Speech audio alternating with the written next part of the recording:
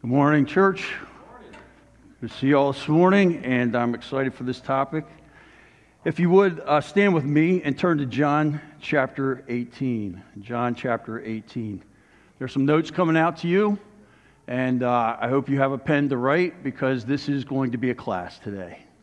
I'm making learners. That's what we talked about last time I was up here, making learners of Christ, and we're going to talk about learning about the truth this morning. John chapter 18. And this is Jesus' trial.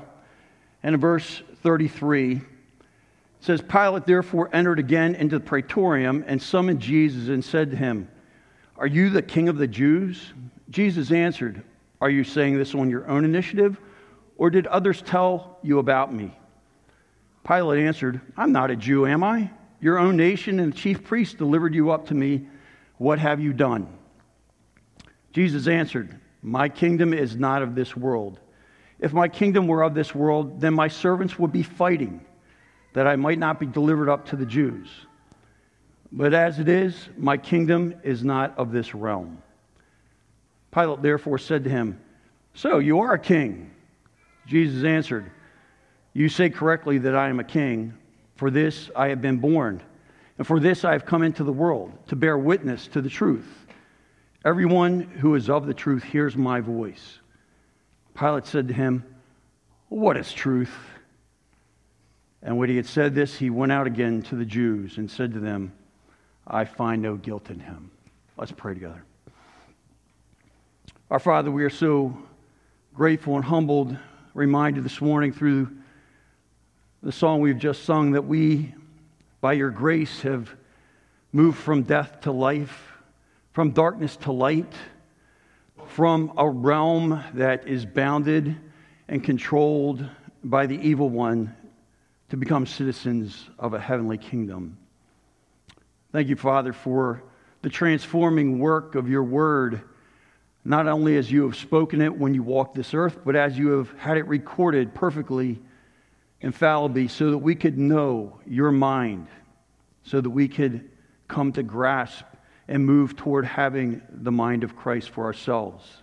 Thank you that you have left us this record that gives light on our path, that causes us to acknowledge our sin, the failings that we continue to have as people in the flesh, and to be able to acknowledge them and confess them so that we can be right with you. Thank you, Father, for your word, which is life to us. And as we open it this morning, we pray that our minds would be cleansed, our hearts would be renewed, and that, Father, we would be revived afresh to follow you wholeheartedly. We pray in Christ's name. Amen. You may be seated. Thank you. This question of Pilate, thank you. Somebody's on the ball there. I was just thinking. This question that Pilate says, "What is truth?" That is the great philosophical question in many college classes, isn't it? High school classes, what is truth? If you take a philosophy class, you'll have that question asked, and then there will be attempts to answer it. The thing about this question from Pilate, it is off by 1 degree. He asked the wrong question. Standing right in front of him, he said, he should have said, "Who is truth?" Who is truth? Not what is truth. That 1 degree shows that he really didn't care for the answer, because he walks away. He doesn't even wait for Jesus to respond. It's an important question to ask, is it not? Today we're going to try to look at truth. We're try to lift it up as a beautiful diamond, look at it from multiple perspectives, see how the brightness of the wisdom of God shines out of it. We're going to see that we do have kingdoms that are in conflict, a kingdom of truth and a kingdom of falsehood in all its various manifestations. We're going to look at two princes, two realms, two loves, two outcomes and experience. We're going to see the relationship between truth and light and the basis of present and final judgment. We do have two princes at work. The Prince of Peace, Jesus Christ, our Lord and Savior. He said in John 14:6, "I am the way And actually in the Greek it says very exclusively, I and I alone am the way, the truth, and the life. No man comes to the Father except through me. John chapter 1, verse 14, Jesus is described as the one who is the representation of the glory of the Father, full of grace and truth. Revelation chapter 3, verse 7, and several other places in Revelation, Jesus is described as the one who is holy and true. Meaning those things put together is, a lot of times we talk about truth, but we have lots of little bits of error. It's compromised. It's contaminated. But the Holy One who's also true has no vestige of error, no imperfection in His Word. And of course, this world, on the other hand, is dominated by the prince of the power of the air. Ephesians chapter 6 tells us.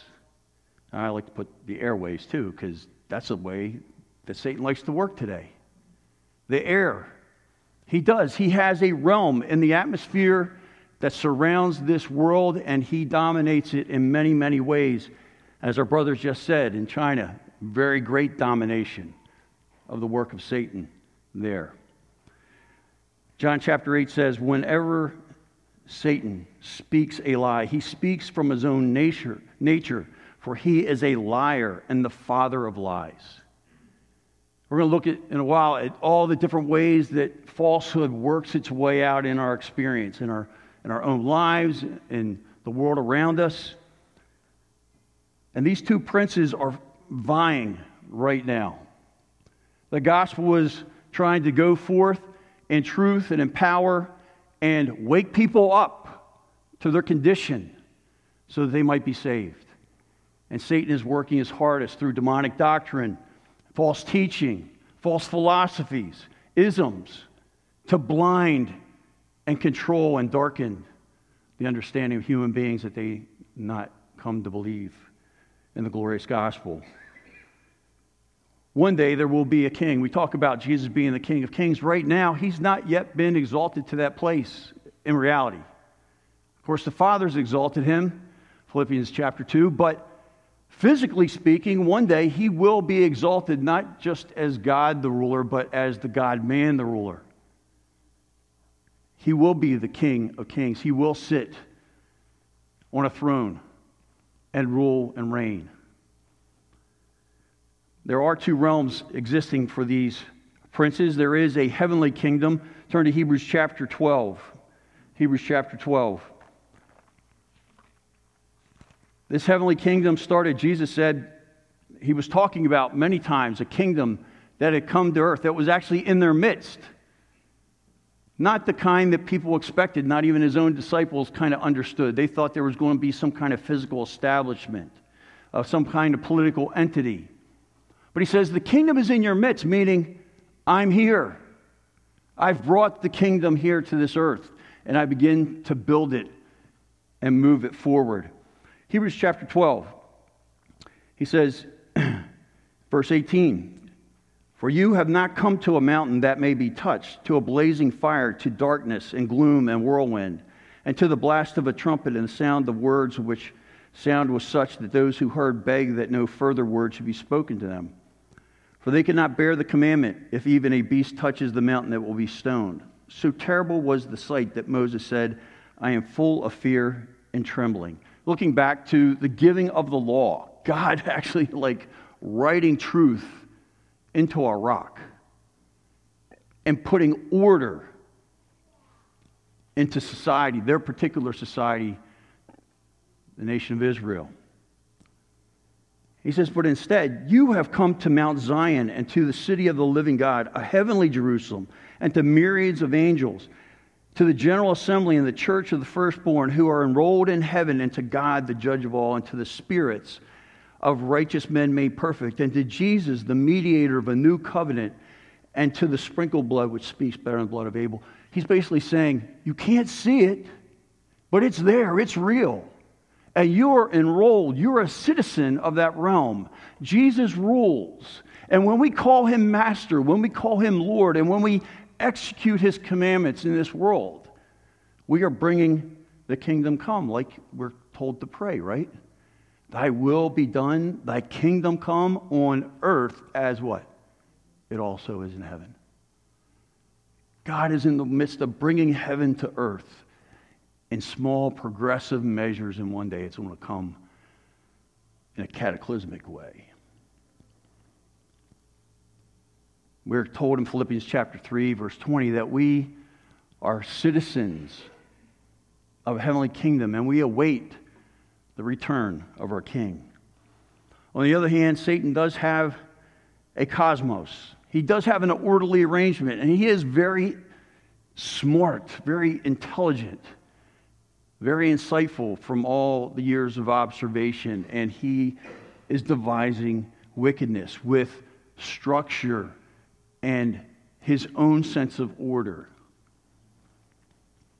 It's not only ideas, we talk about the cosmos, it's not only ideas and philosophies, but it's the authority structure, it's the agenda, both in the physical and the spiritual realm. If you go back to Daniel, it talks about princes, the prince of Persia. It's not talking there in those contexts about the physical person that sat. He's talking about the demonic ruler that was energizing and directing and filling the mind and heart of the one who was executing. Do we think there's rulers over the government of China? I think so. I just have to look at the work. We just have to hear what our brother just said. A verse on a wall, you're going to jail. Ephesians chapter 6 reminds us that this arrangement includes rulers and powers and world forces of this darkness. Satan's got a great array of an army, and he works it out. He works it out in lots of places. He works it out in our government. He works it out in our schools. He works it out in our advertising. He's always telling us lies because he's trying to dominate us. He's trying to hold the world where it is, but he's trying to hinder us from moving forward. There are two loves here. There is the love of the truth. There is the love of the truth. When you see people that are energized by the revelation of God that has come to them, that has affected them, spirit, soul, and body, we have what passes out of the mind and the heart and the pen. In Psalm chapter 119, it's an ode that is passionate about God's word. Oh, how I love thy law. It is my meditation day and night. And on and on and on it goes for over 100 verses. Objectively, truth, our most reliable truth, comes from the revelation of God. God spoke, and men were moved to write accurately what he said. 1 Peter says. Consequently, there's also a coherence between revealed truth, that is what God has spoken, and natural observable truth. That's true science. That's real inquiry. Scientific inquiry of scientists of years past, where they looked in the natural realm and then they went, or they looked many times to the scriptures. Matter of fact, you read a lot of scientists that look to the scriptures. Then they went to the natural realm and looked to find that those things would cohere. They used the scriptures as a divine over what they observed. Colossians chapter 2, verse 3 says that in Christ are hidden all the treasures of wisdom and knowledge. It's amazing, isn't it? If we taught the academic disciplines correctly, that's why some of us maybe homeschool. If we taught them correctly, math should lead us to God. History should lead us to God. Sociology should lead us to God. Philosophy should lead us to God. That's how it should be. But we have a kingdom that wants to distort and divide and darken. Subjectively, the truth needs to move from the objective of the revelation and needs to be internalized. Turn to Psalm 51. verse 6. Psalm 51. What does David say? Behold, thou dost desire truth in the innermost being, and in the hidden part thou wilt make me know wisdom. That's what God wants. He wants it not just to be out there. He wants it to be in here. Psalm chapter 15. Love this chapter. Who may abide in thy tent? Who may dwell in thy holy hill? Basically, Psalmist is saying, who can have fellowship with God? What is the first thing he says? He who walks with integrity and works righteousness and speaks truth in his heart. God wants the truth to be here and then here. We are to serve. These are all things that in the New Testament we'll find. I'm sorry I don't have the passages, but hey, get your concordance out. Do it as a word study this week. These are just some highlights that as believers, our engagement with the truth. We're to serve in truth. We're to worship in spirit and truth, John chapter 4. We're to walk in truth. We are to be sanctified in truth, John 17. And Ephesians chapter 4, we're to speak the truth in love. It's the air that we're supposed to breathe. It should be ever present around us. On the other hand, if we look at the other kingdom, what do they love on that side of the aisle? They love the lie. The lie. All other lies proceed out of this lie. It goes back to the Garden of Eden. And what is the lie? Oh, if you take of that fruit, Eve, you'll be like God, and you will know good and evil. Basically, you'll be equal with God. And that lie has been retooled, repackaged, and it's alive and well today. People want to be their own God. They want to make their own decisions. They want to go their own way. It's all kind of ingrained in us as well, and we have to fight that urge. This is the worship of man's wisdom. And, I've had higher education, but I say, young people, have your eyes and ears wide open. Because there is a system that wants to exalt the mind, the discoveries, the insights, the accomplishments of man. One of those manifestations that we'll talk about, there's several here, but one of the primary ones that kind of works its way out philosophically is the philosophy of relativism. It's an attack on truth. It's a frontal attack on truth. It basically says that truth is divined through me.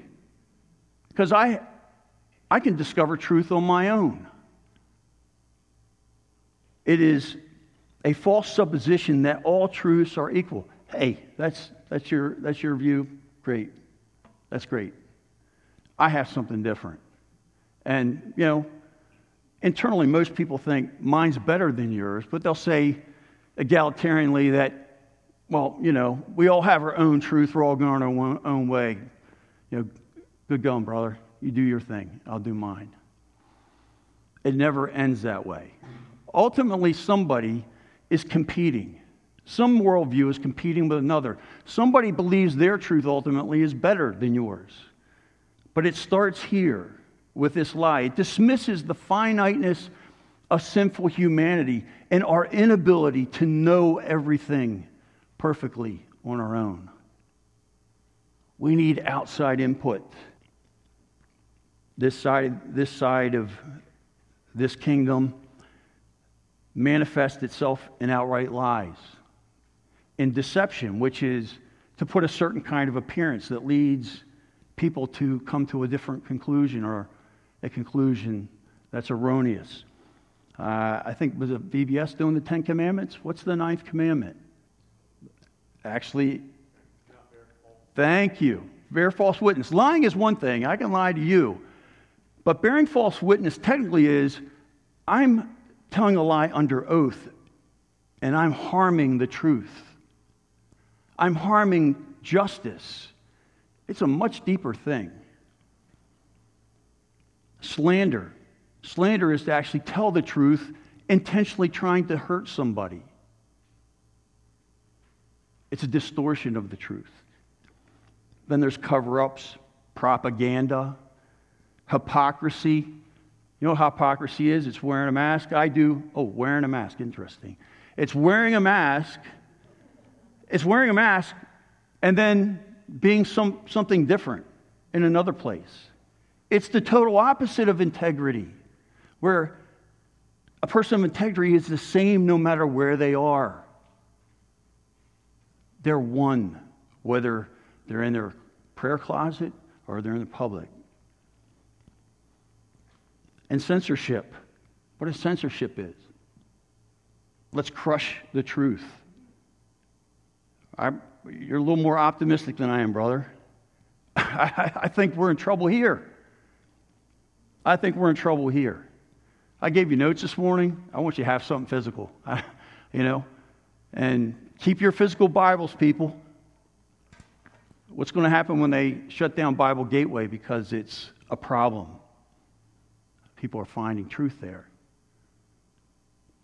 They turn off your internet.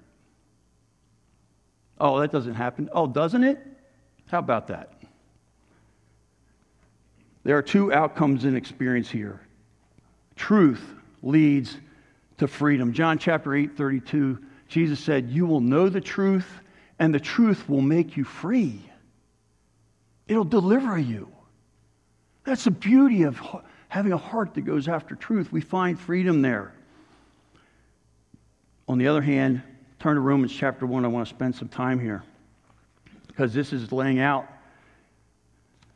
how the gospel attacks the devil's kingdom in terms of reaching into people's lives. Romans chapter 1. Of course, you have this treatise of faith. Verse 18 says, "For the wrath of God is revealed from heaven against all ungodliness and unrighteousness of men who do" what? They suppress the truth and unrighteousness. They layer their wickedness on top of it so it can never get out. They crush it down in their conscience.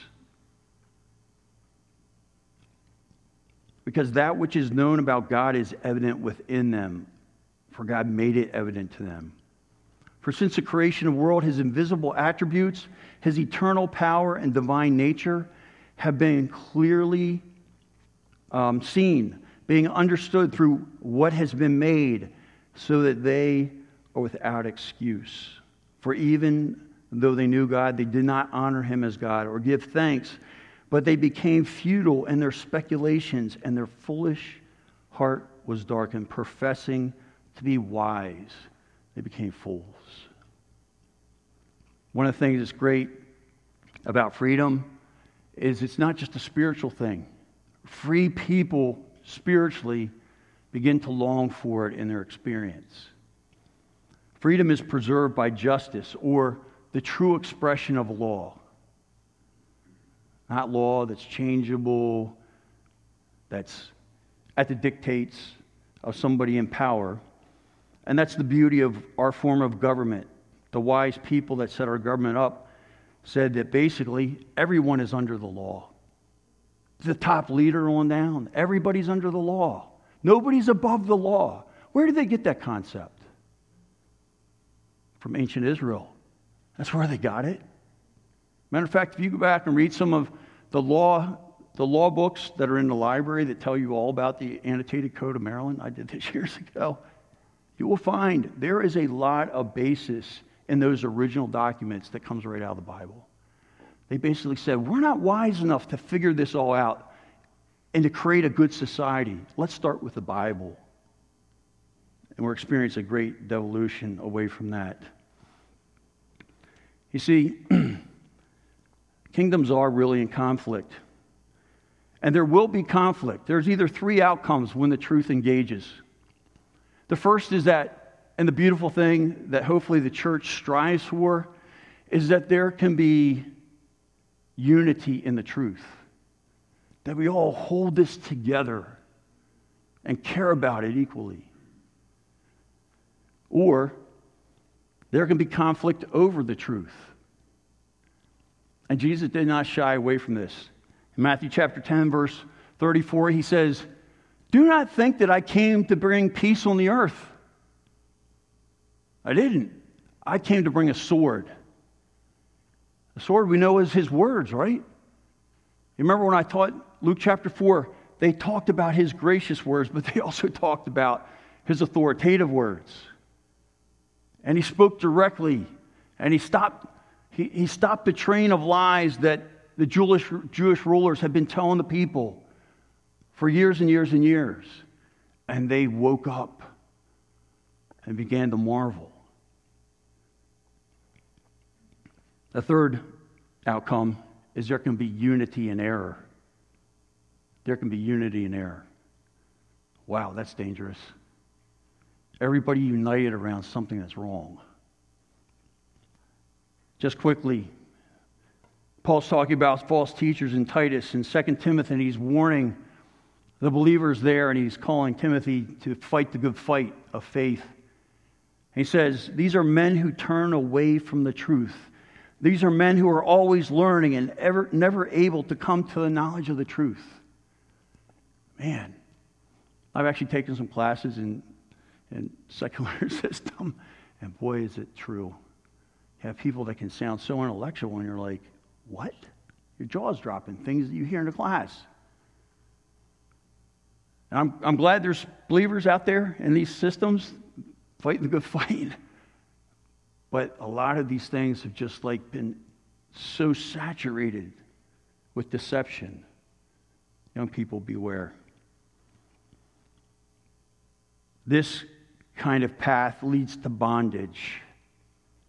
Following after errors and false teaching and false philosophies, it leads to bondage.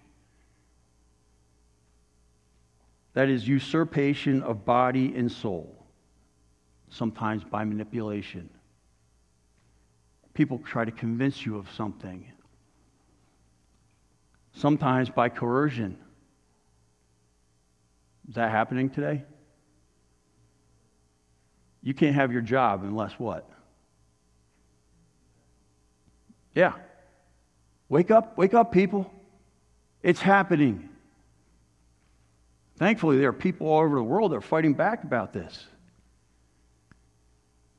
Or what about force? When manipulation, coercion don't work, we have what we have in China.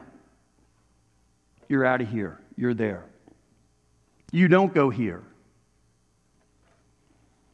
There's a wonderful relationship in the Scriptures between truth and light. In John chapter 3, turn there please, because we're going to see this contrasted. We'll see the two kingdoms wrapped up in 2 verses. How does this work its way out? Jesus again gives us all the insight we need. In verse 20, let's take the right-hand column first. For everyone who does evil hates the light and does not come to the light, lest his deeds should be exposed. People don't want to have the truth told about their condition. This is people. When you're out on the street preaching sometimes. This is people just beating a path away. This is people when you knocked on doors and they got shut. Don't tell me this. I don't want to be exposed. But that's their only hope. That's anybody's only hope. You have to face the fact that we're all sinners in need of a Savior. First step of the gospel. Some people don't want to hear it. Turn to Ephesians. Or stay there a second. Turn over the page. Well, it's over my page. But notice the difference. But he who practices what? The truth comes to the light, that his deeds may be manifest as having been wrought in God. 2 kingdoms, 2 choices, 2 perspectives, 2 hearts. Turn to Ephesians chapter 5. In verse 6, let no one deceive you with empty words, for because of these things, notice the things they're talking about, a whole litany of the works of the flesh, sins, immorality, impurity, greed, filthiness, silly talk, coarse jesting, covetousness, idolatry. Let no one deceive you with empty words, for because of these things the wrath of God comes upon the sons of disobedience. Therefore, do not be partakers with them, for you were formerly darkness, but now you are light in the Lord. Walk as children of light, for the fruit of the light consists in all goodness and righteousness and what? Trying to learn what is pleasing to the Lord. Do not participate in the unfruitful deeds of darkness, but instead even expose them. That's where there's going to be some conflict, people. You know what? I've shared the gospel, and you're going to find out pretty soon where it's going to go. When you start talking to people about their personal sin, and you say, have you ever told a lie? Well, yeah, of course everybody. Then you're a liar, right? People that tell lies are liars. Do you know what God says about lies?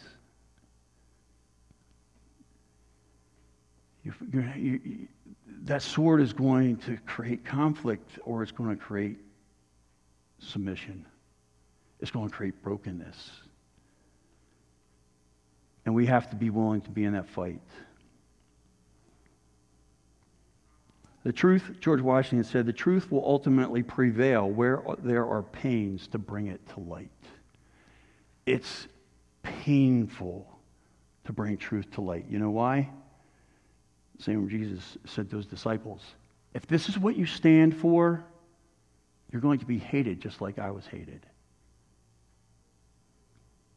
Try it sometime. People don't want to hear the truth.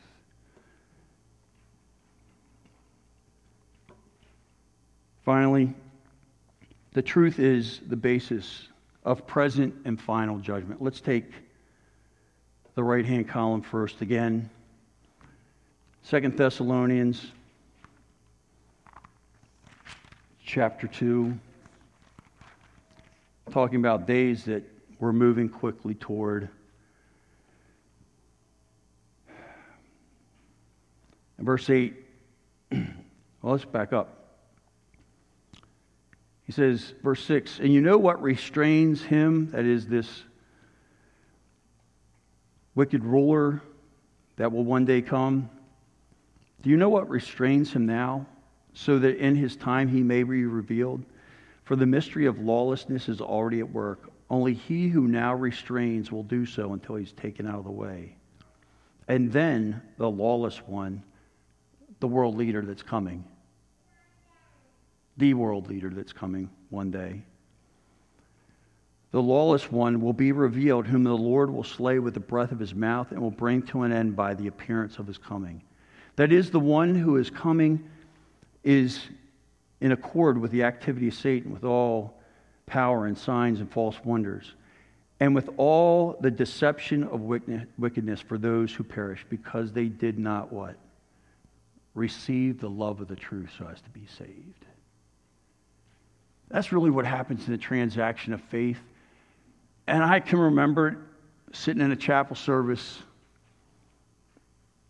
1978 at Arlington Baptist, where God took the scales down off my eyes. A church boy, a good guy, Christian parents, went to Christian school, 11th grade, and all of a sudden, I was revealed by the truth. And I saw I'd been a fake and a phony and a game player, saying what people wanted to hear. But inside, God said, you're an angry, you're a selfish, you're a fleshly, you're a greedy person, and you need me. And I love that truth. I love that truth that came to me that day. They didn't receive it so as to be saved. You know, as believers, we're still being judged by the truth. And next time we have communion and we look at 1 Corinthians chapter 11, we talk about the Lord's Supper there. We're told that if we judge ourselves, we would not be judged. That is, when we allow the truth to put the mirror back up against us, and those moments when we're thinking about what's really ultimately true, that core truth of the gospel, that we're sinners, first of all, that we're people that fall short, that the daily sin that still screw up. But that's not all the truth. When we come to the Lord's table, the rest of the truth is, but you've been saved by grace. You're a child of God. You're a citizen of heaven. And it's not meant to crush us down. It's meant to spur us on. If you look at the Lord's table that way, hey, this is my opportunity to clear the slate with God once again and say, hey, I'm not living out my calling. I'm not living out my identity. I want to hate the things God hates, and I want to love the things that God loves. You see, we're going to be judged, and if you look in Revelation chapter 2 and 3, that the same God that's one day going to bring a sword out of his mouth to slay the wicked, it says that that's the very same Jesus that walks among the churches in those two chapters, and he's judging and evaluating. And he's saying, there's things I don't like that I see. And there's other things that I need to commend you on. And so we need to realize that this truth, the Word of God, is the standard that we're measured by. And we need to come to it. And back to the arrow above, how are we doing in serving in truth and worshiping in truth and walking in truth and being sanctified and set apart by truth and speaking the truth in love of one another? Are we engaged with this beautiful thing called the truth? If we judge ourselves, we not be judged by the Lord. What is our relationship to the truth? Not the objective, but the person. Do we love him with all our heart and our soul and our mind and our strength? All those realms infused and saturated by this. You've often heard, well, you should read your Bible. You should read your Bible. Yes, that's the start. But meditation, mulling it over, coming back to it again and again, making it your own, that is the goal. And when I don't do it, I miss out. When you don't do it, you miss out. And we make ourselves susceptible. Let's come before the Lord. Our Father, we are so grateful that you continue to work in us, perfecting us, sanctifying us, making us more like yourself. I pray, Lord, that you would just help us to have hearts that long after you, that we would have the same passionate response to your revelation as the psalmist of 119. I thank you so much, Lord, that you have entrusted us with the message, with the scriptures. And so help us to be bold. Help us to not shrink back, but to follow you with whole hearts. We pray in Christ's name.